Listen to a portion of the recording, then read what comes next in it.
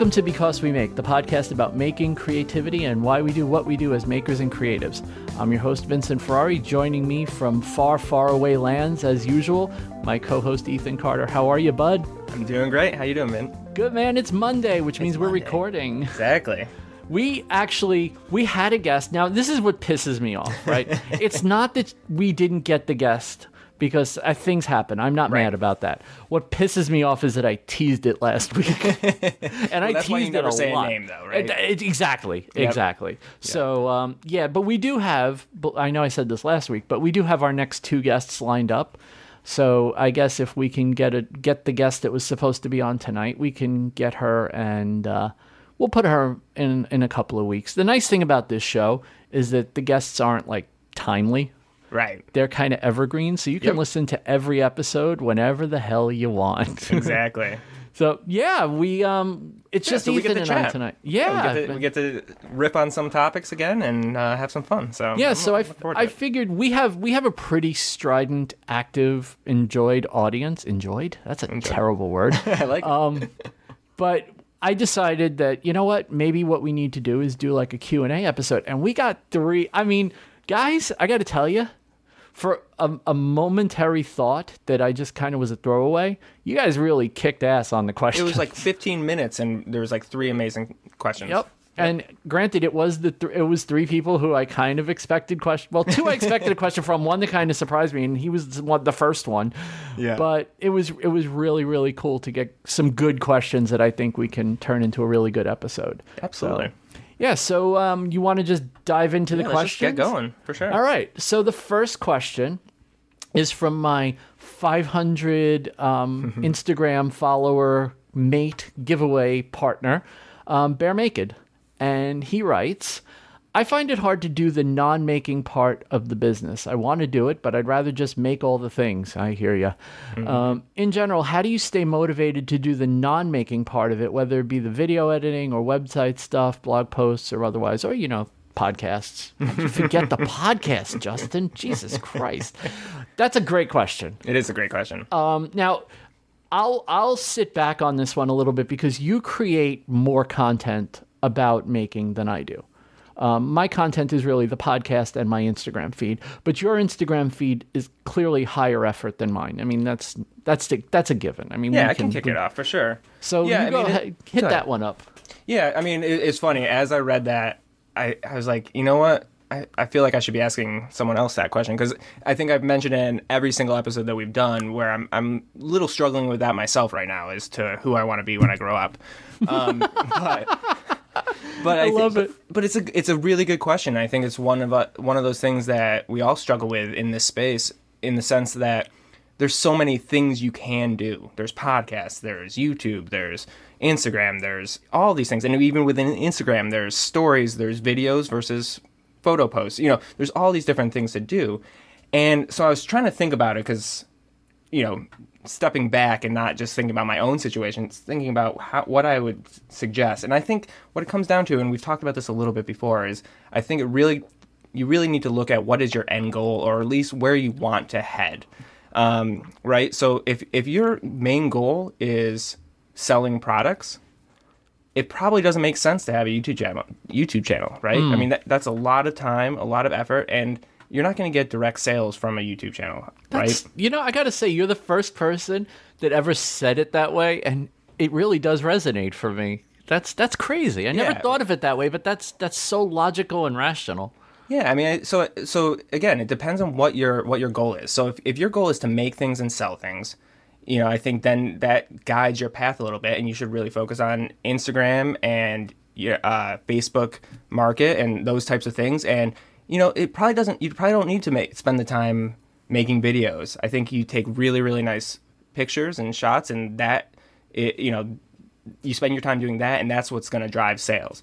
Mm-hmm. But if you're in it for more kind of content creation, or you really enjoy the process of making, and again, that's part of what I've been saying about myself is, for me, the making, as Justin puts it, part of that making is making the videos for me, right? Mm-hmm. I enjoy making the products, and I enjoy making the videos that show how I made the product. And so for me, that's where I spend my time. So to me, that's the biggest thing, is figure out what you want to do, what your end goal is, and then you craft where you spend your time from that. But then another couple quick things too that I've found for myself is there's two things that I've done. One is I've moved all of my editing and everything to purely mobile. So all my editing, video editing, and photo editing is all on my iPad Pro with LumaFusion. I can do that anywhere. And what that actually allows me to do is, I like to be in my shop, but I also like spending time with my girlfriend, right? I don't want to just spend all my time in my shop.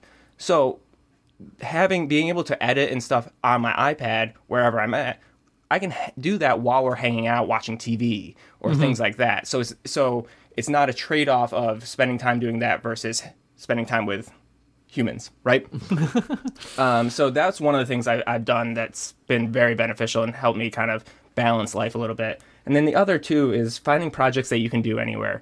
And my favorite thing about the leather work is stitching, is I can do stitching anywhere. I don't have to be in the shop. I don't have to be in the garage.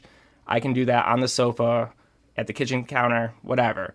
And that allows me the flexibility, again, of continuing to make and meet those deadlines or whatever, but still spend time with people that are close to me. So does that make sense? I don't even know. 100%, actually.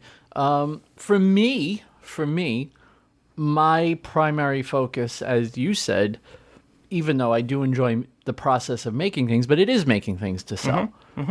So for me, as you said, and this is probably why, and maybe it was subconscious, that making a YouTube channel just seems like a waste of my time. Right.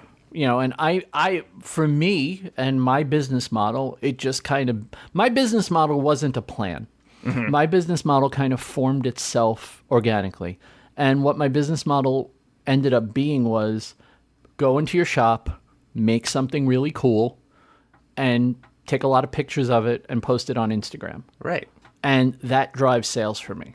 Exactly. In fact, and I got just this past week, and I every once in a while something will happen to me, and I'll just go, "Is this really happening to me?" I got an email from an animal shelter in Tennessee that was holding they're holding a benefit auction, and they wanted to know if I wanted to donate a couple of pieces for the auction. Awesome. And I'm like, how the hell did you even know I existed? Right. And the only thing I can think of is they found me on Instagram, because that's really where I have all my presence. But it's just such a crazy thing. You put yourself out there and you build this whole, almost an image, and you start to believe in that image, and then something happens and you go, wait, wow, everything I've talked myself into thinking was real is starting to happen. Actually happen. Right? Yeah. So for me, the content creation part, like this podcast, the reason it's so effortless for me to do this podcast is because we schedule it. It's 8 o'clock Monday is podcast time. Yep. That's when we do it. Unless a guest has a scheduling issue, and then we can be flexible with the guest and record whenever. But it's 8 o'clock Monday. I know that 8 o'clock to 9:30, 10 o'clock on Monday, that's my time. Me and Ethan, we're going to do the podcast. Unless you're talking to Bernie, and then it's 8 o'clock until 1 in the morning. Well, no, then you start the call at 8:30 when you wanted to start it at 8, and you stay on the phone until 12 o'clock, and you finally say, listen, man, I love you to death, but if I don't go to bed soon, I'm going to be dead in the morning. Right. And then you go, okay, we have more to talk about. So we have to schedule another call because we have way more to talk about. But I think for me, the non-making part of it is what gives me the ability to make. Yeah, that's a good point. So for me, I need to do the Instagram stuff, and I need to be diligent about it. I need to answer comments. Doing the giveaway that me and Bear Naked did grabbed me another 30 followers in a week and a half. Yep. Now, I know 30 followers to people that have 10,000 doesn't sound like a lot, but when you're in the hundreds, it means 30 followers, that's 10%. Right. Absolutely. And I grew my following 10% by doing the giveaway, and we did crossover stuff, and I picked up a lot of followers that were his. One of his followers bought something from me. Well, perfect, right? I mean, great. This is what you do when you do the non-making stuff. So the non-making stuff can be a time suck. Yep, but it can also be your best marketing tool for getting your name and your brand out there and growing your name and your brand. Yeah, and I think too to the motivational part of it, how do you stay motivated to do it?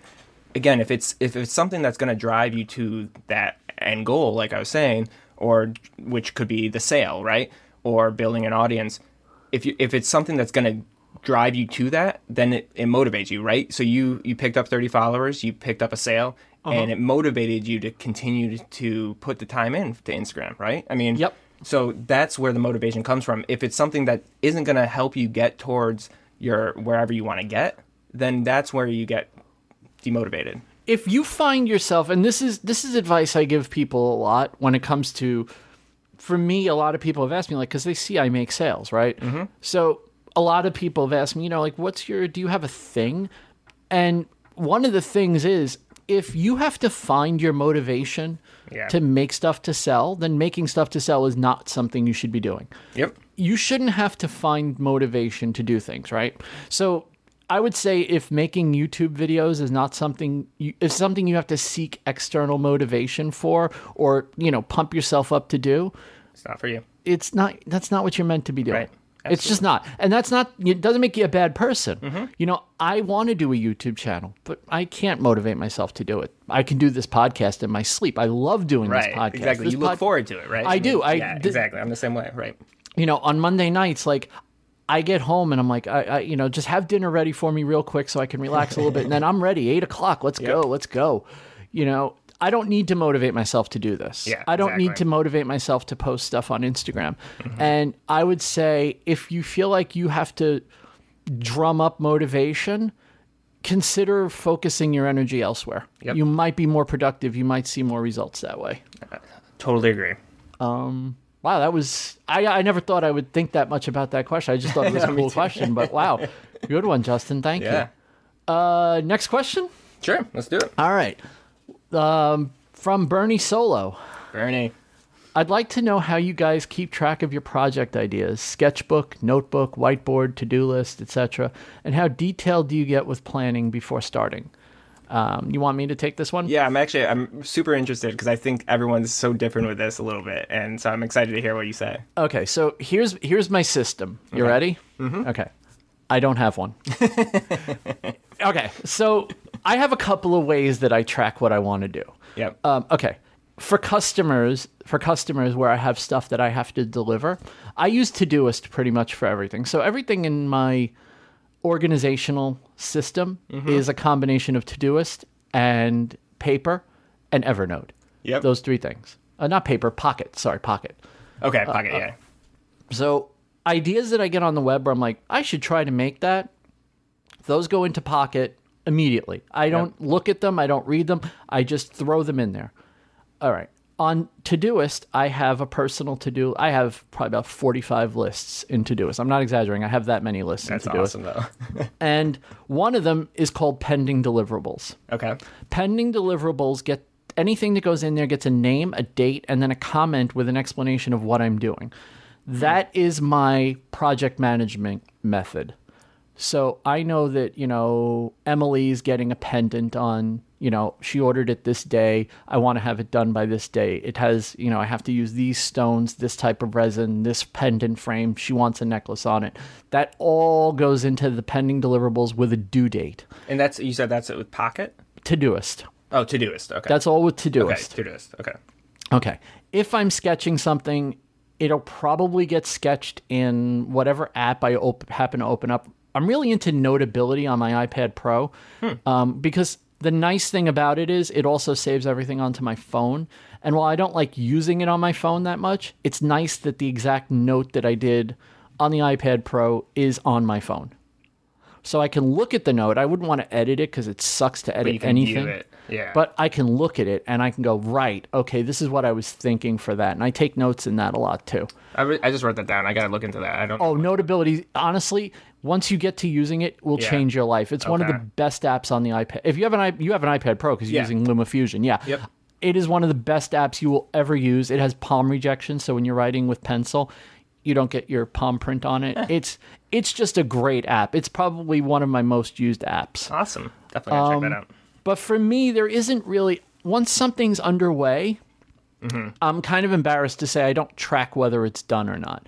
I've been working on a project that's just been my white whale for I can't even tell you how long I've been working on this thing, and I just can't get myself motivated to finish it, even though I know it's going to make, the minute I'm done with it, I'm going to make money. Right. It's already sold. It's for a client. I cannot bring myself to get it done. Yeah, I hate those projects. And I know it's sitting down there waiting to be done, but I've done other projects that were faster and easier money.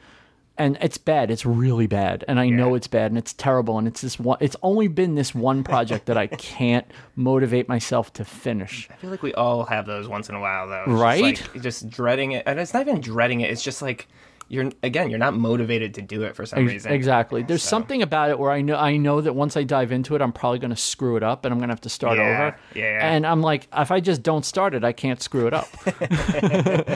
There's some logic for you. It's like exactly. that Eddie Murphy gif where he's pointing in his head. Can't screw it up if you don't start. But I don't really have a project management thing for once I start a project, because generally once I'm going on something, it's usually for a client, and then it's done, and then it's out the door. The only time it's not is if I'm just experimenting. Usually that's in the morning where I'm playing around with making a new piece or something, and then that just goes in a box, goes up on the store, and it gets put in my inventory until it sells, which is what happened today. So, I'd love to say, Bernie, that I have some kind of great project management system. I have a loose project management system that just keeps me aware of what's coming, but I don't really manage projects. So I don't get detailed with it. I don't really sketch my stuff that much. I prefer to just kind of dive in and see what comes out. So that's how I do it. Well, yeah, so now let's switch it to me, who has a very similar, no structure. Probably less than you, actually. Yeah, I mean, so I definitely don't have a project management system by any means. So I carry a field notes book with me, whenever I go, and that's just to jot ideas down so I don't forget them. I don't sketch in it much. I rarely sketch.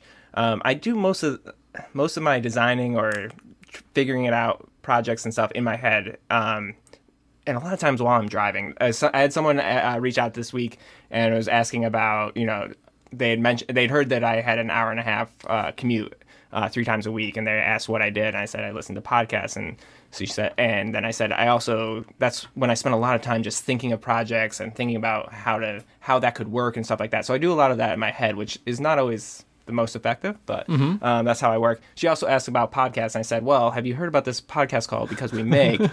So hopefully we got another listener out of that. But yeah, so I have a field notes book that I just jot ideas down. And sometimes if it's kind of there's a unique kind of design element that I'm worried I'm going to forget, I'll do a rough sketch, but nothing specific. So that's how I keep track of just upcoming projects and ideas and concepts. For orders and stuff like that, I'm old school with a spreadsheet. Here's the person, here's what they want, here's their address, and so on, and I just manage it. Again, I'm new to the sales side of this stuff, so it's still easy to manage that way. I think as I get more and more orders, I'll have to figure out a better process. But right now, that seems to work. So it's nothing too earth-shattering or. Yeah, I readily admit, and I tell people this all the time, I overbuilt what I call my logistics system in the way I do. I overbuilt it. I did. I built it for a business that's 15 times the size of mine. I really did.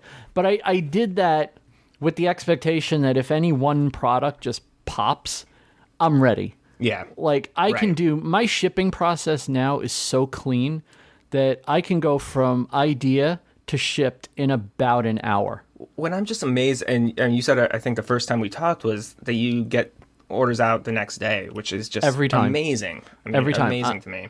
Well, so there's a couple of things. There's a couple of reasons for that. One of them is most of the stuff that I ship out of my store is already made. Is stuff that's already made. Yeah, right.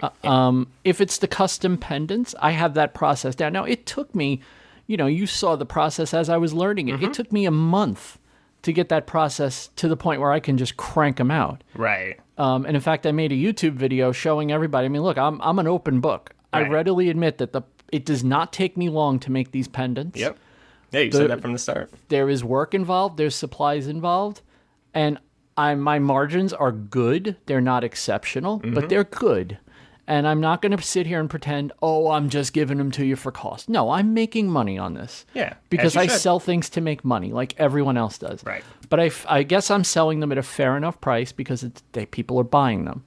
Yeah. Right. But my process for that took months. Yeah. I would say Right, about so you spent the time up front. I mean, that's Right, the thing. Right, right. absolutely. Because my idea was I want to be able to churn these out. I don't want it to take me anytime it takes me more than one try to make one, I've lost money on that item. And there have been a couple recently where I made them and they're just in the garbage sitting right next to me right now. And I'm like, well, that was lost money. Right. Anytime I have to, and you guys have to understand if you don't make stuff, you have a certain set of standards. Yep. And if something doesn't meet your standards, you don't just send it out anyway. You throw it away and you do it again. Right. And you keep throwing it away and doing it again until you don't have to throw it away and do it again anymore. Yep. But everything you've thrown away and done again, those are supplies you burned. Right. That's money time down the you drain. used. Right. So it may cost. I may charge you $20 for that pendant, and it only cost me maybe $12 to make it and ship it. But I also spent a month and a half of my time getting that process to the point where I can make one in 25 minutes. Yep. And ship it. So yeah, I don't know how this really relates to what Bernie was asking, but there isn't a lot of planning on my end. Well, no, I think that is perfect. It's you do the planning up front, you do the work up front so that it doesn't take a lot of planning when you actually get to the to the starting line. I got a better example. Than the pendant. My cutting boards, right? So this weekend I cranked out 2 cutting boards. Now, I didn't finish them, obviously. They're not done yet, but I went from Saturday morning buying wood to last night having 2 cutting board blanks that just need to be sanded, routed, and oiled. Yep. Okay, that was a 2-day process. Right. Why? Because the first cutting board I made took me 5 days. Yeah, exactly. Right. 5 days. The second one I made, I ruined 3 different boards making. Right. So, you develop your processes, you develop all this. So the planning for me, there isn't a plan. Right. If I'm making a cutting board, this is what has to be done to make a cutting board. If I'm making a pendant, this is what's done to make a pendant. If I'm cutting something on the Glowforge or making leather bracelets, which are going to, the way it's going seems to be like they're going to be my next big thing. I'm not surprised. It's unbelievable. Yeah, it's you never know what's going to land. You don't. By the way, that's part of planning too. Right. It's not just planning what you're making, it's planning what your next thing is going to be. Like once these bracelets start moving, I'm going to be making these bracelets while I'm figuring out the next thing I'm going to make. Well, I think that's that's the other part of planning, and we talked about it a little bit last time. You can't plan for things to be a success either. So if you spend too much time trying to come up with the perfect thing versus just trying a lot of different things, you're going to miss out. I mean, because you don't know what's going to resonate. And so sometimes, and that's the approach I take with Instagram, right? As I keep going and I know there's going to be flops and I know there's going to be unexpected surprises and you just keep moving and trying new things. In the Glowforge group today, a woman posted, she was doing very small, probably, I think they look like they were about 10-inch round signs. Mm-hmm. She did 2 versions. She did an acrylic version and she did a wood version. And she put them both up in the group. And she goes, which one should I put in my store? And the only answer in that whole thread was me saying, why not both? Right. Why would you make 2 of something? That is, yes. And then ask, which one should I sell? Well, you made 2. Put them both in your store and see which one sells. Let the customers decide which one you should post. Why are you making that decision? You already made both pieces in both styles. Yeah. And so my answer was the old El Paso, the little girl that has her shoulders up and goes, why not both? Right. Because and sometimes I look at people and I'm like, wow, you made something really beautiful, but you don't know what the hell you're doing. Right. Yeah. You're not a stupid person. Stop thinking. Just seriously, just do. Just do. Yeah, exactly. You made a beautiful product. And by the way, both of them were beautiful. She did a beautiful job designing them. The artwork on them is beautiful. And I'm like, well, why the hell do you have to decide? Put them both up. Well, and there's probably going to be one person that likes one and one person that likes the other. And so there Totally. you go. You got 2 sales instead of 1. And not for nothing, but I mean, here's the dirty little secret. You have a Glowforge. Right. If you're just cutting and engraving, why do you need to have more than one of each anyway? Somebody orders one, you can make one in 10 minutes. Right. You're not, and now we're not talking about hand painting. We're not talking about, finishing, attaching findings of some kind, putting hanging hardware on, nothing. We're talking just making the rounds and engraving them. Yeah. Why the hell are you make one of each, put it on your store and say that they're made on demand? Well, okay, I'm going to pull back the kimono a little bit here. Yeah, right. Let's do it. Okay. A couple of months ago, right before my surgery, actually, Dollar Tree every once in a while has these bamboo cutting boards on sale. Oh, yeah. Yep. So they had these boards, and I'm not joking. I bought a case of them, 24. And how much do you think they cost, Ethan? 24. Pro tip, it's from Dollar Tree. How much do you think each one cost? I'm going to go with 24, Bob. You are correct. Ding, ding, ding, ding. So I sell those cutting boards.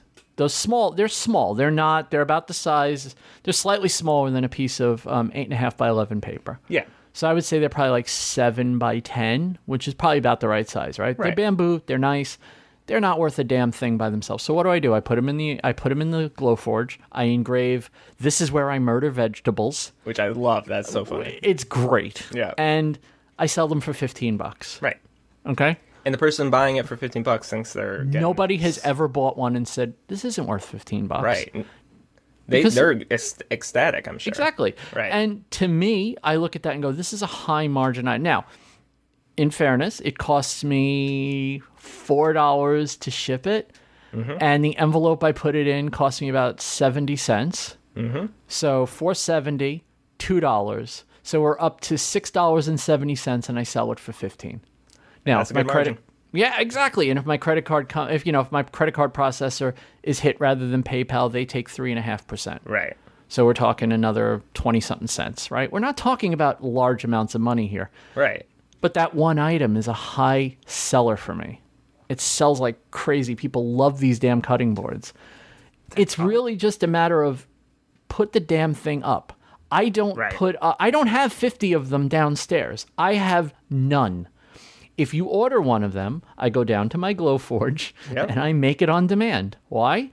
Because I can offer 30 different things that I can put on those boards, have no inventory, and just sell the one that I want to sell. In fact, one of the things I'm going to work on tomorrow is I'm going to put other designs as an option on that cutting board. Oh, yeah. Am I going to make them? No, I'm not stupid. I have 20 left, or 18 left, or whatever it is, right? Yep. They're all downstairs. I'll show you what I could put on it. You see the sample one. If you want it, you know how to find me. Order one. Yeah. I'll make it. It'll be good. You'll be happy. Exactly. And So- everyone wins. That's how you work with a Glowforge. So that woman asking which one she should sell just really just like, why are you asking? Make them both. That's the wrong answer. Right, Yeah, wrong just- question, I mean. Make them both. What are you doing? Yeah, totally. So I have some news, Ethan. Yeah? We are about 30 minutes into this podcast already. Wow. You know what that means? What does that mean? It means we're going to take a break for our first sponsor. Let's do it. Here we go. All right.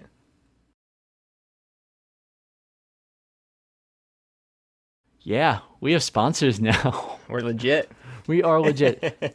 All right, we have one last question, and we also have 2 topics, and I have something interesting that I mentioned to Ethan before we started because I just thought it was really cool, and it's totally vain, and it's a vanity thing, and I'm going to mention it anyway. But anyway, we have one more question from our friend Sharon, Figments Made. Actually, Bernie was a former guest too. All right. Yeah. Wow. Holy crap. I just realized the only one on this list that hasn't been a guest is Justin. Yeah. Sorry. Justin, we're going to get you on. We'll get you on, Justin. We will get you on. I promise you.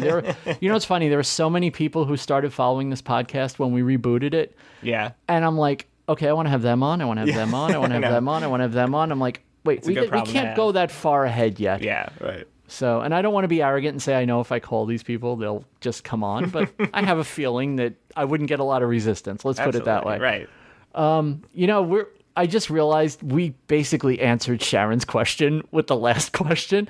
But Sharon's question is, any bits of wisdom for someone about to start selling stuff they make? tips, tricks, winning lottery numbers. Sorry, Sharon, can't help you there. Whatever. You want to take this, or do you want me to take it, or? Well, I mean, I'll let you start it out because, again, I think you've sold a lot more. You've been more in that space than I have been. So. Okay, so Sharon, this is what I'm going to tell. I'm going to give you a couple of pieces of advice that people don't tell you when you start selling stuff. That if you're not selling it, okay, and also, I'm not talking about selling at fairs and craft shows and stuff like that. That's a whole nother, right. Yeah, this is your online business. Okay, number one, first thing, get your shipping set up right away. First thing, don't screw around with it. Go to eBay. You can buy a Zebra ZP450 thermal printer, which is the industry standard, refurbished for $129. And it'll come with 4 rolls of labels. And honestly, unless you're super busy, 4 rolls of labels is going to last you a really long time. And if it doesn't, you aren't in good shape. Yeah, if it doesn't, I promise you, you won't care that it didn't. Exactly. Okay. Get yourself a Zebra ZP450. There literally is no better thermal printer on the planet right now. It's a really good combination of unkillable and cheap. Number 2, and this is something that people balk at and tell me I'm insane, but I'm going to tell you what you need to do. Do not, and I mentioned this on the podcast once, do not ever use priority mail boxes. I don't give a damn if the post office offers to white glove your stuff into those boxes. You tell them, thank you, sir. Please take my brown box. Yep. The priority mail boxes, you look like an amateur when you use them. You just do. Sorry, I don't care who you are. You look like an amateur when you sell with them. You always want the appearance of bigness. Okay. Number two, and more importantly, those boxes, I promise you, are more expensive than you using your own box and selling them. Okay? Do not use the post office boxes. I keep a couple here. I'm not going to pretend I don't. I keep a couple. There's a couple on my shipping station over here. I keep them for when I'm doing B2B stuff and it's heavy. Right. That's exactly, those boxes are perfect for that. That's the only time that they make sense is when it's really, really heavy, small, but really, really heavy. Dense, generally dense things. Yep. For sure. Okay. Number 3, get yourself set up with Pirate Ship and get to know your postal service. Pirate Ship. So I'm learning now too. Hold on. Pirate Ship. So I used to use Stamps.com. I used Stamps.com for probably about 2 years.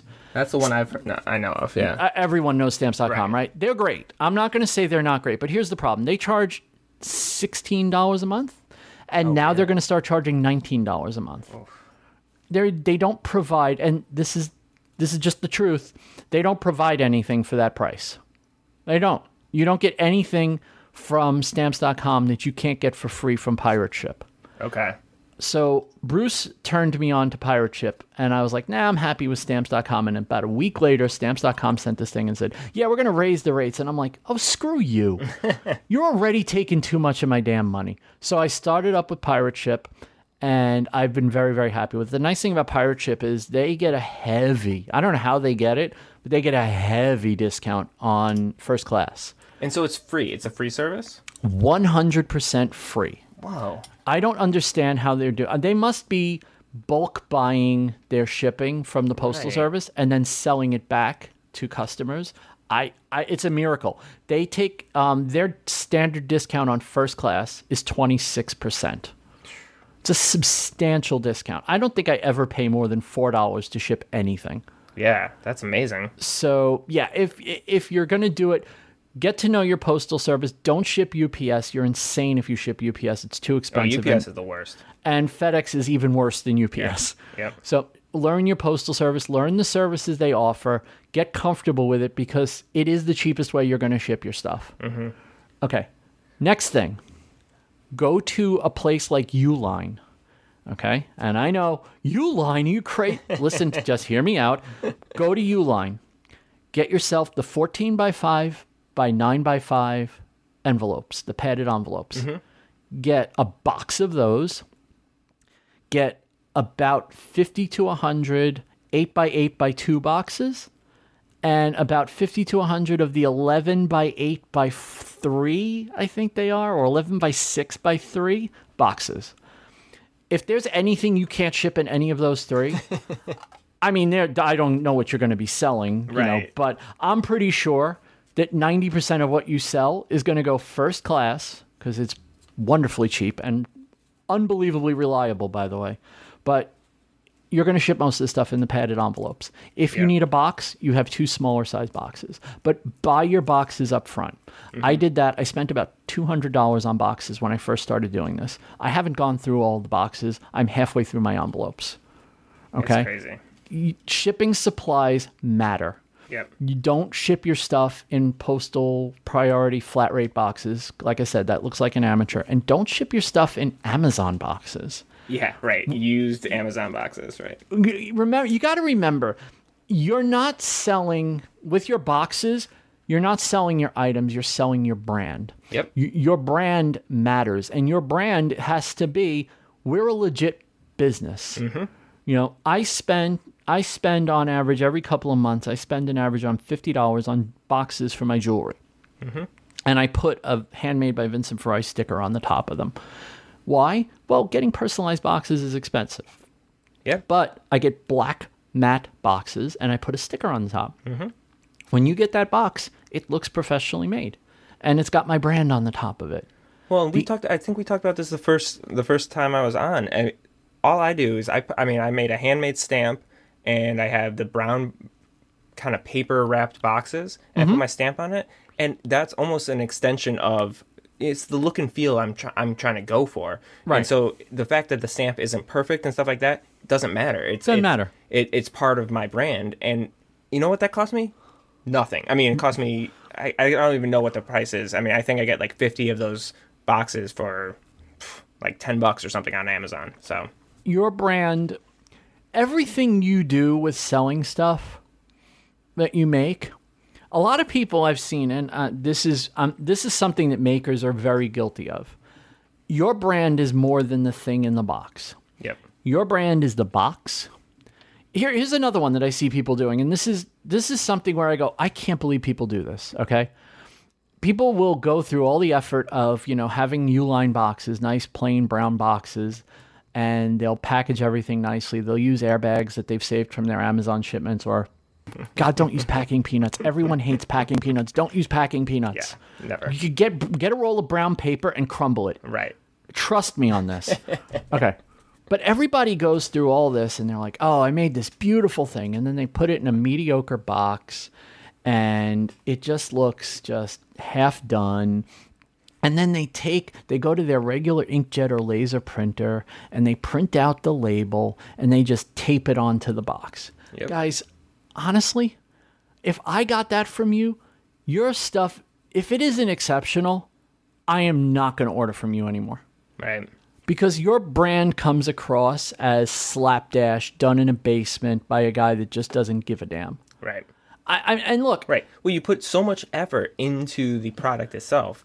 Spend the 10 minutes to put some effort into the packaging. Think about what you've done, right? You sat there, you make a cutting board. You do this beautiful maple and mahogany cutting board. You put feed on it. You've sanded it to perfection. You sprayed it so the grain would pop up so you could sand it even glassy smooth. It was beautiful before you put the oil on it, but it is just stunning. And you dump it in an Amazon box and you take your printed out label and you slap it on with some sellotape and you call yourself a... No, guys, what keeps people coming back is you are a legitimate business person. You're a legitimate person. It's hard to get the stuff out there, and I'm working on the assumption you've already sold stuff, and maybe this isn't the advice that Sharon's looking for, and I'm sorry, but to me, there's so much that you tell a customer by how you ship stuff to them. Yeah. It's just, you can spend days getting that part right, and it's worth it. Right. It's so worth it. At my busiest time, I have a pad next to my monitor here, and every single order I ship out gets a personalized note to the person thanking them for the order. I think that's hugely important too. I think it's massive. Yeah. Now, again, I just finished saying you want the look of big. My stuff does look big. But then when I do that, it's got a personal touch to it. It's the combination. People that order go, oh, that's so nice. He wrote not Right. typed. Yeah, It's not in the that's right. comment Handwriting. section on the invoice or the packing list, right? I handwrite a note to every single customer thanking them for trusting me with their money. Right. My handwriting is horrible, but again. Oh, it that is. I but it's could vouch for it. Yes, right. You saw it, but it's authentic, right? But I It's- appreciated it. Yes. Right, because if I was worried about that, then I would have typed it, right? But then it would have Exactly. been less personal. It's much less personal. I'd rather have chicken scratch that I can barely read Yeah. than a wonderfully beautiful font, because it just looks like, oh, I know that 6 sentences took a lot longer than it would have taken to type it. Right. I didn't just copy paste your name. Right. Right. Yep. Hi, first name. Thank you for your order, comma. I appreciate your order of insert item here. You know, Exactly. you can do a lot. But I think one of the things that people get wrong when they start selling stuff, particularly online, is you get this mindset of, well, this is my business. I can do what I want. No, you can't. Right. Because you're not competing with yourself. Mm-hmm. You're competing with Amazon. Yep. You're Etsy. selling, yeah, exactly. You're selling artisanal things that are higher value most of the time than the things you're going to find on Amazon. Well, And- and what you don't want to happen is to have someone from Etsy who has a sub product, a way less professional product, come across as being more professional because they have their shipping game is on point, right? Yeah. Like you don't want that. You're 100%, and it's such an easy thing, and it's such a neglected thing, and maybe it's just because of the industry I come from, where I was for a while I was the warehouse manager, filling in for the guy who they fired. I was the warehouse manager, and the packaging mattered, and the label mattered, and everything mattered, and all these little things. Also, something else that I always tell people: I run my business as if I could lose my business any day. Mm-hmm. If you're on Amazon, when you sell on Amazon, your metrics matter. Your order fulfillment speed, your what else? Your customer satisfaction rate. Not just the speed that you send stuff, but the actual speed, the actual on-time delivery rate. That matters. Yeah. All of this stuff matters, right? Mm-hmm. Amazon usually requires you to ship within 2 days. Right. I run my business like I'm on Amazon. Right. Like at any moment, Amazon could come in and say, Mr. Ferrari, your shipping is not up to par. Your customers aren't happy. We're shutting you down. Yeah. I operate like I'm not at my own mercy. I operate like somebody's above me watching me. Yeah. And that keeps you honest, man. Yeah, no, totally. I don't have to ship stuff next day. I don't. I make stuff by hand. I could ship stuff a week later, and most of the time, no one's going to give a damn. Oh, and I've done that, and I've been upfront about it, which I think is important too. Well, I think that's another thing that Good one. is that being honest and upfront goes a long way, and as we talked about last time, being in communication with it too. So even if you tell the person, I'm not going to get to it for 2 weeks, right? I'm not going to get to it. Follow up in a week and just say, listen, everything's still on plan. I still plan on getting to it in a week.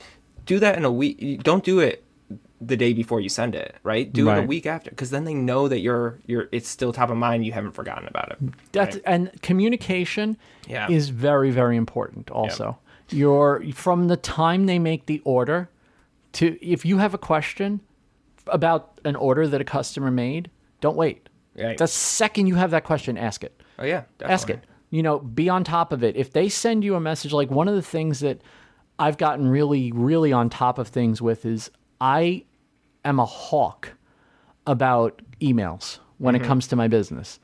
People, if someone's asking you a question, it's because they want to buy something. One of the people that bought one of my more recent pendants from me messaged me in the middle of the day and asked me what the size was, and I realized I never put the size in the item description. I'm like, damn it, why didn't I think of that? Okay, how do I figure this out? Well, I went back to where I bought the damn pendant frames from, and I got the measurements.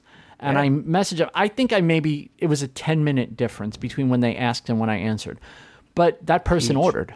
Right? Huge. Remember, you are, Jason Stapleton, who I always call my mentor, always says one thing, and he's 100% right. Whatever business you're in is not the business you're in. Right. The business you're in is selling. Yep. And no matter what you are, your business is sales. You know what's so funny is as we're talking about this and as I'm listening to you talk about all this, the piece that keeps coming across to me is that we're not talking about selling like what you're selling. Right. Because it doesn't matter. It doesn't matter. Because we're assuming that you're going to make good things, which I know that Sharon would. But like, it's not about that. It's about everything else. So it's about managing the expenses outside of your product, because the product is going to cost what it's going to cost, right? And your time's going to cost what it's going to cost. But the things you can manage are the shipping and all the overhead and all those types of things. And then so there's that part of managing the costs, and then it's also managing the presence, or your appearance, or whatever your brand is.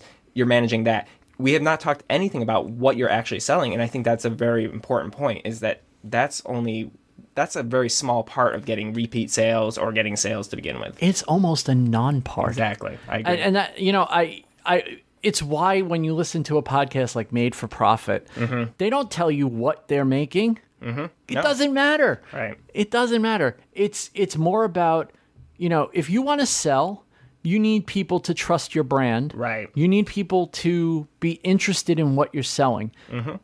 It doesn't matter what you're selling. It matters that the people you're selling are interested in what you're selling. Right.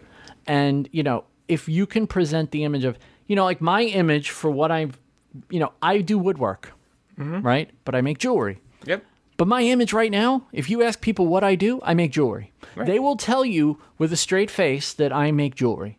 Well, it's the same with leather for me, right? I mean, that's right. Doesn't matter what else you make, Ethan. You're the leather guy. Right. I'm the jewelry guy now. Yep. Why am I the jewelry guy? Well, because that's the brand that I've promoted the hardest. It's the persona I've built. Right. And, part of any bits of wisdom for someone about to start selling stuff, show the stuff. Yeah. Don't be afraid. And this is going to sound counterintuitive. Don't be afraid to give your stuff away. Yeah. Well, it's so funny. I was about to say that because I feel so strongly about that. And we've talked about it before, and I think we should start, a drinking game where every time I talk about the X-Acto knives, because whatever. But that's what I've done with the X-Acto knife is I've given those away. I've donated, I've put them up for auction, stuff like that, and I've gotten more business out of that. So maybe I give one away. If I get 4 orders from giving one away because it spreads awareness and goodwill and all that. Heck, I've made out. I mean, that's the best investment ever, right? To give one away that doesn't cost me much at all, to get some goodwill and to get 4 sales. I'll take that every day. And I'm going to tell you, this is going to sound like a dick thing to say, and I don't mean it to come up that way, but if you're making small items and your margins are so tight you can't give them away, you're not pricing it high enough. Absolutely. Yeah, totally. You're not pricing, if you can't give an occasional thing away, your pricing sucks. Right. And we're not talking all the time. I mean, I'm not saying open up the door and say, come on in, take what you want. Strategically give things away. Right. I have a friend. I don't know if she listens to this podcast, but I have a friend who's gorgeous. I mean, I'm not even joking. She's if I was being a dirty, scummy bastard and I wanted to give her a number, I'd give her a 9. I mean, she's gorgeous. Yeah. Knowing, and I've told her this to her face, well, digitally, because I haven't seen her in a while, but I told her once, she goes, I want to order so much from you. I said, you can order as much as you want, and I'm going to give you a lot of free stuff. She goes, why are you giving me free stuff? I said, because you're my hot friend, and you get the hot friend discount. Why? Because when my hot friend wears something and somebody asks her where they got it from, it's good for business. Yep. There's a reason Instagram influencers are a thing. Right. No, and totally. To me, she's an influencer. It is worth it to me to do a custom piece for her every once in a while and just kind of give it to her. Mm-hmm. She's paid me for stuff. She's bought stuff from me. Right. This isn't you're not losing money on it. I'm not losing money on giving her stuff. I am not. Trust me, I'm not losing money. Has she gotten me any sales? I don't know. Right? Yeah. I don't know if anyone said, hey, this person, I saw your stuff on her neck and I really like it. Can you make one for me? I don't know. But I also know that it's a good risk to give some stuff away to someone who's going to show it off. Everything I've given her or sold her, she has put on her Instagram with her wearing it with a big smile on her face. Yeah. And it's like, I would have to be an idiot to not give her an occasional thing, knowing that if I give it to her, she's going to promote it. Yeah. No, You know? definitely. Well, I think the same thing goes with, and this is a tip I would give a lot of people for Instagram growth, right? I think that, as we said last episode, the hacks are done, but there is one thing that I have found that does really, really well, and that's providing a product for someone else's giveaway. That every time I've done that, I've only done it maybe 3 or 4 times, and it's been with people that I know and I support anyways. I would do it regardless, right? But that gets a lot of traffic, and the reason being is that, one, it's free publicity, right? They're pushing you out there. They're saying you have to follow this person, right? So I guess that's buying followers, but not really. But it gives you so much exposure, and again, it costs one X-Acto knife, Exactly. and you get all these eyes on it, and all of a sudden, people that hadn't found you or hadn't stopped and taken the notice now do, because there's a giveaway. And yeah, your product is it's not a Woodpecker's multi-pack. Mm-hmm. It's just something simple, but it puts your name out there, and again, it doesn't cost much, and it totally works. That is one of the best things I've ever done, is for growth. Again, it's not, maybe it hasn't translated to direct sales verbatim, but it definitely works for growing your audience. It helps. So it helps brand awareness. Yeah, exactly. It helps brand awareness, right? You got to remember that when you start selling stuff, you're not building your item. You're Right. building your brand. Right. Your brand is the only thing you have when you get started. Yep. It's it. I mean, you live and you die by perception of who you are, perception of what you make, and perception of the company you make it for. Yep. And if you make stuff and you don't put effort into being your brand, then you know what? You're just another guy making stuff. And as much as Ethan and I love this space, there's a lot of people in it. Yeah. And a lot of scumbags in it that are making stuff a lot cheaper than we are. I make these pendants, I sell them for $20. I don't have a problem selling them, and I'll never sell them for less. I don't think it's fair to me to sell them for less than $20, right? Right. But You gotta know your worth. I've seen people selling them for $8. Yeah. Now, for me, I can't sell them for $8. It costs me $8 Right. to get them out the door. I'm not a charity. Right. Right? I'm not a charity. That doesn't mean that I go, I'm going to sell them for $30. No, I'm very reasonable with my pricing. But Yeah, that's all I see so many people. Yeah. It's like, oh yeah, I got to sell this. Like I got to make $1 on this. John Malecki gave the greatest advice about this ever, and it has so stuck with me. I know exactly what you're It saying. has Yeah. so Yep. stuck with me that it's become my mantra when it comes to selling. Absolutely. And he said, if you're getting nothing but yeses, your prices are too low. Such good advice. Yep. You have to get some no's. You have to be almost ashamed of your price. Right. No, If you're not ashamed, you're not charging enough. I know, and I hate getting the no's. I really do. Mm-hmm. I feel awkward about it. Whatever. But you know what? But then you get a yes, and you're like, oh, well, all right. Well, someone's willing to pay for it, so then it must not be priced too high, right? I agree. I sell my cutting boards for $140. Yep. Now, I know people that sell cutting boards for $100. Mm-hmm. I know people that are selling cutting boards kind of comparable to what I'm making for $65. Yeah. But what am I doing with those cutting boards? What did I start that sentence with? I'm selling cutting boards at $140. Right. Look, it's labor. It takes time. Yeah. I don't come home from Home Depot and walk out the door when I get home, Right. cutting board in hand. That thing has to be made. And your time is worth something. And when I tell someone $140, I've never gotten a no on a cutting board at that price. Yeah.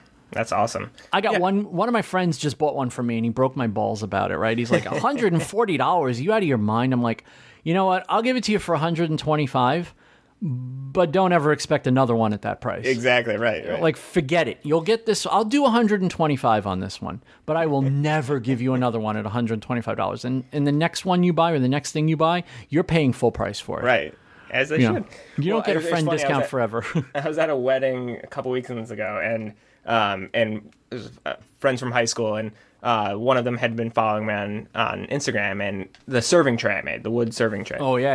It's gorgeous. And he was like asking me about it, and he's like, "So what do you charge for that?" and I kind of reluctantly, again, I Can I get guess? caught up Can in I my guess? own sense. I was like, well, people sell cutting boards and stuff for 150, 170. He's like, oh, I would have thought it was like 250. I was like, what? I was like, all right, you want one? I'll, but that's the other Yeah. thing too, is that you never know. It's just like bargaining or Yeah. haggling. You don't know what the other person is expecting to pay. So if you price it at 100 and you could have gotten 140, you're, My only- first cutting board sale was the Polar Bear one. yeah. Love that And thing. which is, of course, like, of all the things to dive into making a cutting board with. I know. I like how you started with that. Yeah, I started with a freaking polar bear. I didn't. Okay, to put in perspective how I estimated how difficult it was going to be. Yeah. My bandsaw was in the box when I started that project. Okay, I never even took it out of the box. It was still in the box on the floor of my shop. Okay, that's- I didn't even yeah. know if the blade worked. I just said, yeah, well, I'll do this for $140, right? Yep. Yeah, that damn cutting board took me a week to make. Yeah. Okay, but I did it, right? Yep. But when I came, I looked at what it was. I'm like, okay, it's got to be this, because I have a mental picture of what a cutting board should be. So I know Right. roughly rough sizes. I know how thick it should be, and I know about how much wood it's going to take to make. And I'm thinking about it. I'm like, I got to tell this woman $140, or I'm not making a penny on this cutting board. And I mean, based on the amount of time I put into it, I probably lost money. If I'm Yeah, right, billing for time, time-wise, right. forget it. I Right. lost money on it. Right. So I'm looking online, and I'm like, okay, if I make it this big, it's going to take this many pieces, and I'm literally doing the math. I'm like, I literally can't do this cheaper than $140. I can't Right. tell this woman $140 for a goddamn cutting board. You But can you go can. right. So I go. I messaged. I said, okay, I have a price, and I don't know if I'm pricing this well for you, but I feel like this is a fair price, and you tell me what you think. Mm-hmm. I said, I'm going to do this for $140 for you. And she goes, cool, when can you have it done? Right. And I agonized over the pricing for days. I'm like, I gotta get the wood. It's gonna be maple, and I only know one place around here I can get maple, and I gotta rip it all down. It's gonna take me hours and hours and hours. And yeah, the labor in this is good, and then I gotta cut the damn thing, and it's gonna take a while. You know what? I'm gonna just have to. It's gonna have to be $140. There's nothing I've else got I no can choice, do. right? Yeah, exactly. There's a gun to my head right now, and I tell her $140, and she's like, yeah, okay. Well, it's so And funny. Yeah, your go ahead. first reaction is, damn it, I could have probably said $180 and Right, probably gotten it, exactly. which I would have felt terrible doing that. Yeah. Yeah. But wow. Well, so the first time I think I've talked about it before, but when Lizzie from the House of Timbers, she does amazing scroll signs and just unbelievable work. But she's reached out to me January of this past year, and as I said before, I did my first leather project in December, and she had a customer that wanted a leather to hang the sign, wanted a leather strap. Mm-hmm. And she's like, you do leather work? And I was like, well, I've done one leather project, so I guess I do leather work. And and she's like, oh, you'll be fine. And so she did it. But I was so anxious about the whole time. And they wanted gray leather, and I could not find gray leather for an affordable price anywhere. It was ridiculous. It was like $40 for a piece of just a roll of leather. I literally have gray leather dye sitting on my table right now. I know. It's well, you should start selling it because there's like a shortage. It's hard to get. It The is- Feeblings is out of stock at Tandy right now, by the way. Yeah, it's I don't know what it is, but there's something about gray leather. Mm-hmm. So, but I ended up just like I was so like worried about the pricing and everything that I itemized everything. Like I was like, so it's gonna my cost God. me this and this. Like again, she wasn't even the customer, Right. and I think she even talked me up. I think she was like, we're gonna add another $20 on top of that, so you actually makes like a decent amount of money. I was like, okay. Wow. But it is true. Like those first projects when you don't really know what you're doing and you don't know the value of what you're making, it is hard. You feel like you're overpricing things, and I think totally. that's hard. It's a hard lesson to learn that you're not. I mean, things cost money, time costs money, and Well- you got to put value in yourself. You have to get through your head. So, David Picciuto's method is the day rate method. Yep. And I do Yeah. generally use Yeah. that for larger products, right? Right. If I'm making something, like I made floating shelves for a friend of mine. Oh yeah. And Yep. yeah, it took me about 4 days of solid work to make Yep. them. I wasn't look, Okay. Right. You're not Dirty little secret. Right. You're not working for 4 straight days, but I probably put in a fair amount of hours on that. And I figured out my day rate, and I'm like, the market won't bear that day rate.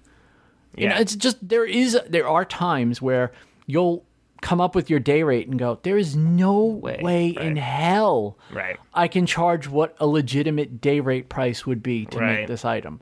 You know, I'll give you a perfect example, and I won't give too much about the numbers, but Bruce and I both make cutting boards. I don't make as many as he does. He makes a lot more of them than I do. His are significantly cheaper than mine, even though he makes them thicker. Well, he doesn't make them thicker, but he does make them bigger. He uses more wood than I do. Okay. His boards are bigger than mine. Mine are thicker. Mine weigh probably about 5 to 6 pounds each. I like them. I like chunky, big, fat, heavy. God damn, it ain't moving nowhere. You can cut whatever the hell you want on this thing, and it's staying put. And Bruce's are not far behind mine. Bruce's cutting boards are a lot cheaper. And I said, he and I were talking about it yesterday, and he's like, yeah, this is what I charge. I'm like, man, you can charge so much more for that up here. Because he's in Mississippi. Well, that's true too. And, your area sometimes can dictate what you can sell for. If I bump my price of my boards up to 180, I could probably keep selling them. I wouldn't feel right selling them at that price. But I probably could sell it. Yeah. Could Bruce sell a cutting board at 180? It would be few and far between. Well, it's funny that you say that because, so again, the friend I was talking to at the wedding, he lives in New York City, and he's like, and when I said the price, and he said, oh, I would have thought like 250. He's like, well, I live in New York City. I live in Manhattan. No, and he's right. So that's right. the crazy thing. Totally. So I went into, Evan and Caitlin, when I started watching Evan and Caitlin, that was when they were still making products for West Elm. Yep. And I had never been in a West Elm, and I was looking at the stuff that they were making. I'm like, wait, if this is the stuff they're making for West Elm, this must be the kind of stuff West Elm sells. And I went into West Elm, and I was so in love with that store. And to this day, I know that's a hipster douchey thing to say, and I get it, but I have a soft spot for West Elm. Oh, I love West Elm, and call me a hipster, call me a douchebag. Congratulations. This is the hipster douchebag making podcast. But yeah, man, it's just, the stuff is just, to me, it's my aesthetic. It's gorgeous. Well, and it has that feel of someone made it. It doesn't feel factory made. And I'm going to tell you the truth, like they have one on the one by me, they have this one piece on the wall, and my wife and I were looking at it, she's like, that's really pretty. I said, yeah, that was made on a CNC. And she goes, how can you tell? I said, you can see where the bit plunged right there. And I pointed to it, and she goes, oh, wow, how did you see that? I was like, no, you don't understand. I don't come into West Elm to buy. As much as I love the stuff, I'm not in there to buy stuff. I'm in there to go, now I know what I need to make. Now I know what the next thing I need to take a crack at is, And West Elm, to me, is inspiration. I walk around a store like that, and I'm like, yeah, that's kind of what I want to make. That's the next thing I'm going to make. That's my next project. It's right there. That I saw a dresser there the last time, and I'm like, wow, that dresser is $450. Not a dresser, a night table. $450. Now, that's usually like, yeah, and it was so simple, but it was so beautiful. Yeah. And I was like, I could totally see myself, like, if I needed a nightstand, that's the nightstand I would make. I would come here, I would take 2 pictures of it. That would be good enough for me, and I would just start making it. Yep. And West Elm, to me, with that, though. I mean, it's fabulous. But if I wanted to make that same nightstand and sell it for the same $450, I probably could. Yeah. That's why I brought up West Elm, right? Because look at what they charge. You should charge more. I completely agree. Right. I mean, they do have some economies of scale and mass production and stuff like that. And if you look really, really close at their stuff, my home office has, my desk is from West Elm and my desk chair is from West Elm, and they're both beautiful pieces. Again, they're not IKEA, and nothing to knock on IKEA. I think IKEA's design aesthetics are nice, but some of their products are junk. I would say about 50% of their products should never be in anyone's house. Exactly. That's the God's honest truth about IKEA. Half of the stuff is amazing. Yeah, well, that's the thing. Some of the stuff is actually really well made, which I do feel bad that gets a bad rap. But then other stuff is just junk. Yeah. But you look at this stuff and it's well made. It's very, but there you can look. If you look close, to your point, you can see where it was mass produced or it was on a production line, and it's different. And those are the small details that most people probably don't care about. But for the people that do care about it, that's where custom work is worth the extra money. And by the way, just to add on to your point, with all those mistakes, the fact that they're selling it at West Elm makes it worth a certain amount of money. Oh, absolutely. It comes with the name, right? Yeah, so they're not... And this goes right back to... And Sharon, I know we've just spent a lot of time on your question because it just resonates, but... And we thought we answered it before, but... Yeah, right. This is what we're talking about when we say building your brand matters, right? West Elm's brand says that when you buy a nightstand, it's going to cost you $450. Right. Where... Handmade by Vincent Ferrari goes, 200? Would you be okay with 200? Because I don't really have, what do you think? Is that okay? But I can't confidently say $400 for a nightstand. I'm not at that point in my career yet.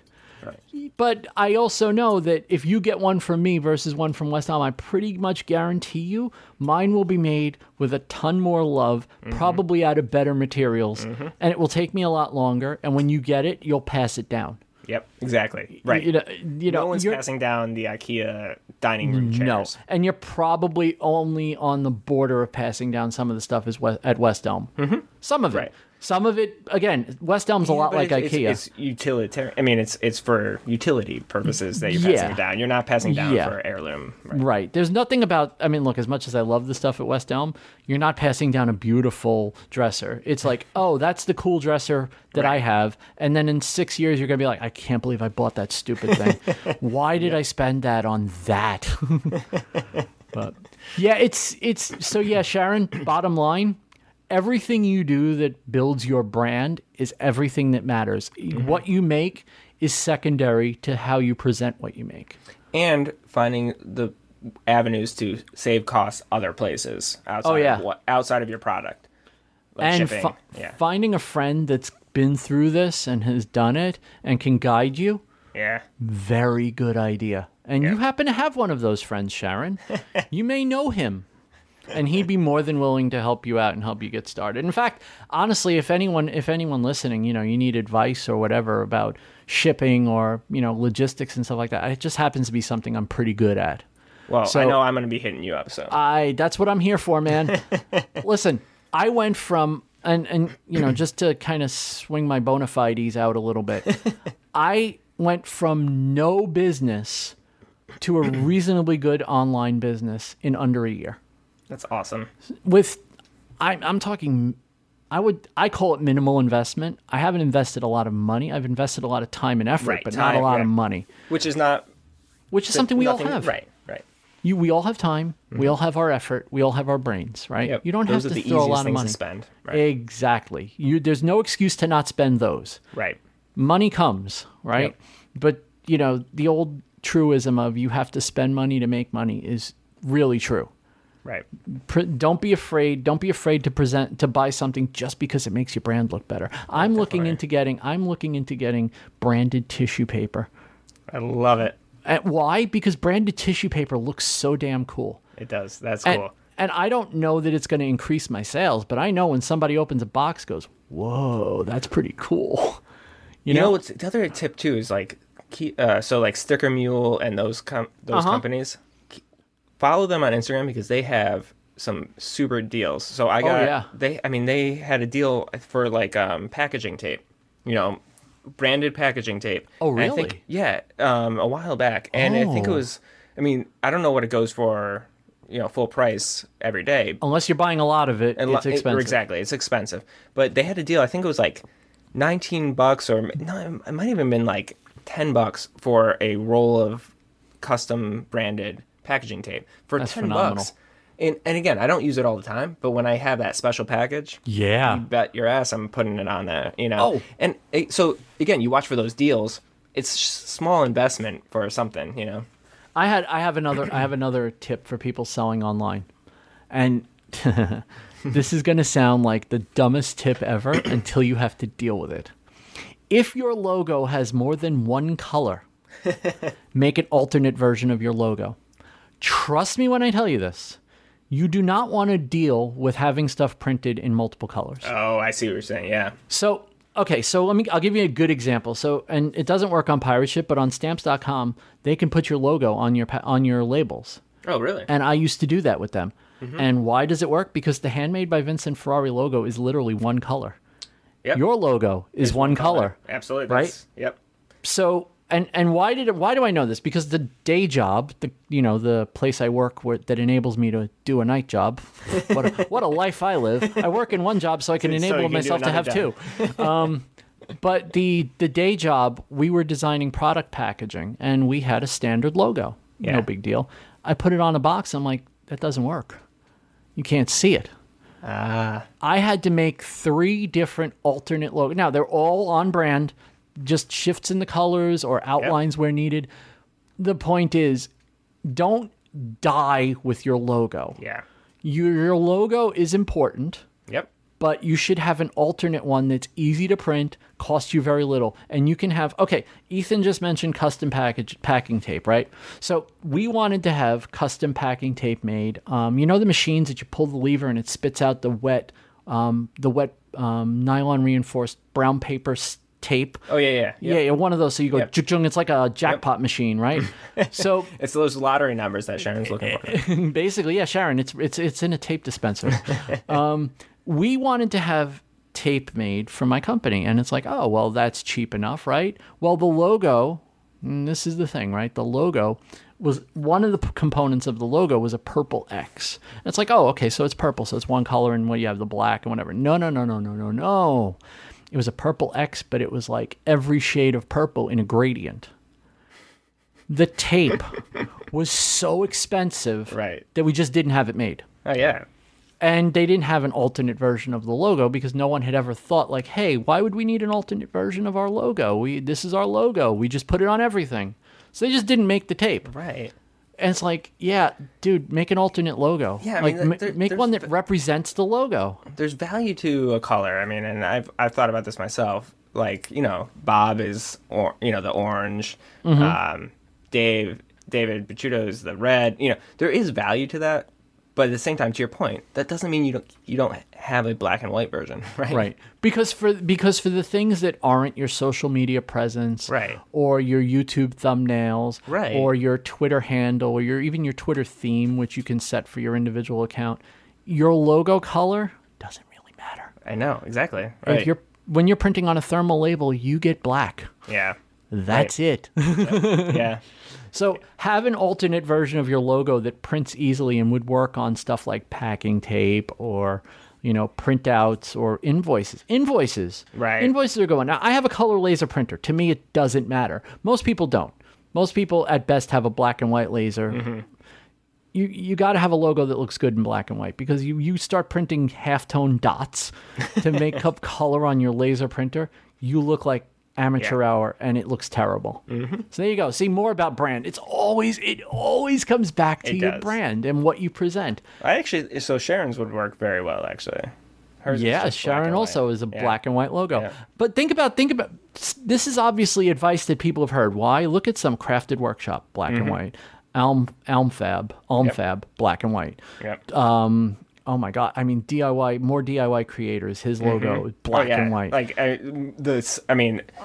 like it. Don't get me wrong. I'm not, but his logo is like super simple. It's simpler than mine, which is like embarrassing because mine is embarrassingly simple. It's simple, but I still know it every time I see it. Every time I see that font and everything, I'm like, that's it. Yep, that's funny. So black and white, and it's. You don't have to have black and white as your primary colors. It just worked out that way for me because I needed a logo in a hurry, and I liked the way this looked in the circle and all that. But seriously, have a black and white version of your logo because there are times where you're going to want one. For sure. So work on it. Fix it. Get it going. Sharon, you're already at the head of the class because you already did this, but that's a piece of advice that you don't think about until you bump into the first situation where you go to put your logo on something and go, uh-oh, that doesn't work. Like the tissue paper I want to order, right? Oh, yeah. One color tissue paper is super, super cheap. 4-color blending tissue paper is very expensive. 4-color processed paper where you have to give them your sample with registration marks and color and, you know, bleeds and everything. You don't want to deal with that. Trust me, just have a black and white version of your logo. Okay. Whew. Wow. Wow, we did the first 2 questions in a half hour, and then we really 45 minutes on Sharon's question. And again, we thought we got to Sharon's, and we're like, oh well, we already answered that, and so then we spent the most time on that. Which, by the way, it worked out because we did have 2 more topics we could have discussed to fill in, but save them. We don't even need them. That's how good we are. I meant to. So this happened after we recorded last week, or before, but we never plugged that you were on the Maker Vision podcast. Oh, yeah, it was, yeah. We forgot to plug it. I mean, it's not like you got to plug your podcast on theirs. On theirs, yeah. Dig. No, I'm just kidding. What's the gentleman, Travis? Trevor. Trevor and Martina. Trevor and I had a nice conversation a couple of days ago. We were talking about a computer for editing and whatever, and I'm like, I really love my Surface Pro 6, dude.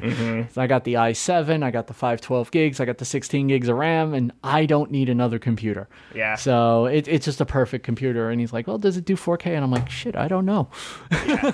But again, I'm guessing it does. I'm sure it does. But yeah. But so I'm going to work on that for him. But yeah, we had a nice conversation about computers. Yeah, he's a good guy. And so is Martina. They're both good people. Yep. So check that out. It was episode, was it 53 that you did? I have no idea. I should know that. It's 53 or 58. I'm looking now. Maker Vision There's a really podcast. awkward profile picture of me. Oh my God, it's Ethan. It's so bad. It's so bad, right? Why do you, I mean, look, you know I love you, so I'm saying this with love. Why do you look like such a dork in that picture? I don't know how to take a picture of myself. I'm horrible at it. You're very good at doing video. You have this nice warmth to you, and then this picture. Well, it takes me about 40 tries, but yes. I know. I need a professional portrait photographer or something. Yeah, I don't know. You need some headshots done. Yeah, so it was episode 59, getting to know Ethan Carter. Yeah. Ethan Carter of fame, for whatever reason Ethan Carter's famous for, we'll never know. But I'd actually recommend listening to my first episode on this podcast if you want to get to know me. But oh wow. Wow, he's plugging his own pod. God, you're good at this already. I love it. Bravissimo.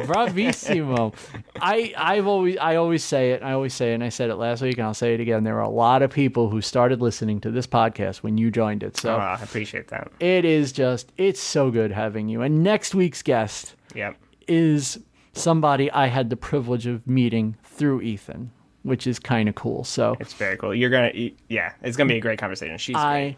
Yeah, I'm very much looking forward to it, and you guys are just going to have to stick around to find out who it is. And I'm assuming she's going to show up. I mean, I don't know these days. Oh, I know her. She'll show up. She'll show up. Yeah. It's so funny because I was talking to Garrett from Kim and Garrett Make It. Oh, yeah. And I was like, hey, now that we're back, I want to have you guys on again because we had such a good... Of all the episodes I did before you came on, I think I had the most fun on that one. Really? Talking to him and her. Oh my God. I haven't laughed that much in so long. And it was just like, because the running gag is that Garrett and I were separated at birth. And the more so Beth hadn't heard both sides of the conversation. She only heard what I was saying to them. When we went we did a little road trip right after I recorded, and we were listening to it, and she's hearing us talking, and she's hearing Garrett give answers to questions, and she's looking at me like, oh my God, you're Garrett. she's like you're twins. You're the same person. You just recorded the same episode and you just asked yourself the same question and then recorded. If Kim wasn't on with him, you never would have known it was someone else. It was just me with a different voice and accent. But yeah, so Kim and Garrett will be back on before we go on hiatus for Christmas. And we do have other people coming. And the only reason I brought up Kim and Garrett is because they've already been on and they're coming on in the future. Awesome. But yeah, I'm so looking forward to having them back on. It was funny because I said, yeah, you guys have to come back on because we had such a good time the last time. And Garrett's like, yeah, I'll come back on and we'll even use a good mic this time. And I was like, all right. Well, it's kind of like when you're like, well, maybe I'll have you back on as a co-host sometime at the end of our episode. And then the next day. Dude, I don't, Beth pointed out that I'd said that. Yeah. and I didn't even know I said it. Well, and I didn't even. I took it as just like banter, But well, it was. That's how quick I knew. That's how quick so I knew. It was like, yeah, we have to do this every week. Like I need so much fun. I need backup, and it was the feedback. By the way, I know we're rambling a little bit, but I had a lot of thoughts. I've gotten a lot of feedback, and I just I'm not going to cry. Promise, I'm not going to cry. But seriously, the feedback we got after last week's episode has just been amazing. Yeah, it was good. It was really good. And, a couple of you said, and it means a lot to me, a lot of you have said that I sounded like myself again. Yeah, for sure. And I was the like... energy was different. Everything. Yeah. And I went back and I was like, well, how different did I sound? Yeah. And I realized that from the Bobisode on...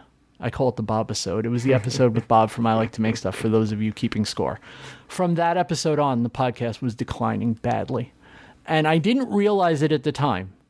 But listening back to it, I hear it. And it's just like, oh my God, had I kept going and not brought Ethan on and just tried to just power through, I would have run this show into the ground.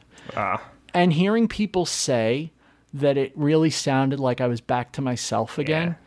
I'm not trying to make this about me, Ethan. No, absolutely. Hearing people tell me that I sounded like myself and I was back to where I was in the beginning, and it was so encouraging. I was like, okay, so it wasn't just me. The decline was something that people were noticing. Yeah. So it feels really good, and I really appreciate the kind words. It means so much to me that you guys stuck around.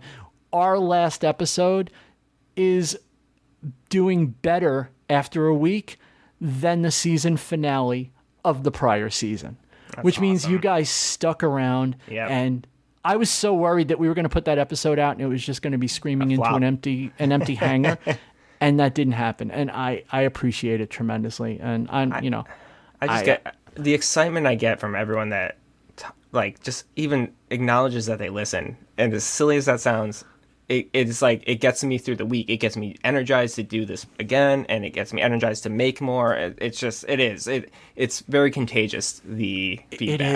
It is. And appreciate everyone. Our fans, I've been doing podcasts since you had to download them on iTunes and put them on your ClickWheel iPod. I'm not joking. That's how long I've been doing podcasts. That's awesome. And in all my years of doing podcasts, I don't think I've ever gotten the level of feedback and support that I've gotten for this one. And it really does drive me every single week to give you guys the best podcast that I'm capable of giving you. And if I can't do that, then I'm not going to do it. Right. I'm not going to betray my fans, our fans. Sorry, don't want to make this about me. No. I don't want to betray our fans by putting out a subpar product. And that's why we took the hiatus we did. And I mean, you could see it when we came back. It's a better show. Yes. It was worth taking the time off to reset, get better, and we're just going to keep kicking ass. It's just going to keep getting better too. Yes. Yep. Yes, and we already have guests booked, and I can just make 2 emails and I'll have more guests coming. So just this whole season isn't going to be just me and Ethan, I promise. Yeah. We'll go back to having guests too. It's just nice that he and I can just have a conversation and you guys can come along for the ride. I look forward to it every Monday night. So. Me too. Me too. Wholeheartedly, I don't try to get out of it. Yeah, definitely. So I think that's going to do it for this week. All the links, well, what links? It's me and Ethan. You know where to find us. Ethan's links are in the show notes because the podcast posts to my website. So you don't need to know where to find me. If you're listening to the podcast, you've already found me. Ethan's information will be in there. Ethan's on Twitter now. You should go follow him on Twitter and annoy him because he's learning Twitter and it's very cute. It's painful. I'm like, I feel like a fish out of water. I don't know. But I'm going to figure it out one of these days. You will get there. You figured out Instagram better than anyone I know. So if you can figure out Instagram, you can figure out Twitter. I'm confident. Challenge accepted. Yeah. But that's going to do it for this week. We will be back next week with a guest, hopefully. And I know if she's listening to this, when you listen to this guest for next week, just tell me you're going to be on, okay? Okay. You have no choice. No, I'm just kidding. We'll come down there and kidnap you and drag you in front of a microphone. I know where to find a lot of metal stuff that we can make into handcuffs. Ooh, is that a clue? If you like the show, please consider leaving a review or, a review, a rating on the podcast platform you listen on. That's a big help to us. Reviews are a huge help to us. You never know. There might be a giveaway coming up in a couple of weeks for people that leave reviews. You never know. But we may not warn you in advance to leave a review. Yeah, we may just drop it on whoever's left a review. In fact, we may be doing it next week. You never know. You never know. You don't know. Don't miss out. This stuff is free to give away, but that doesn't mean you're going to win it. So get your butt over there and write a review. No, seriously, write a review for us, because that really does help when you search for a podcast. Apple surfaces the ones with the best reviews and the most reviews. So the more reviews we get, the better it is. I don't care if you don't want to donate. I'd rather you just leave a review. I always say that. I really do mean it. I don't need the money. We don't need the money from you. I really want the reviews. If I have to pay for them, damn it, I'll pay for it with a giveaway. But I really want the reviews. But yeah, that's going to do it for this week. We will be back next week. Our guest hopefully will be back. I'm sure this is my request for her to confirm when she listens. So let's see how long it takes her from the time this drops to the time we get the confirmation. And we will talk to you again next week. Love you all. Thank you so much for listening. Bye-bye.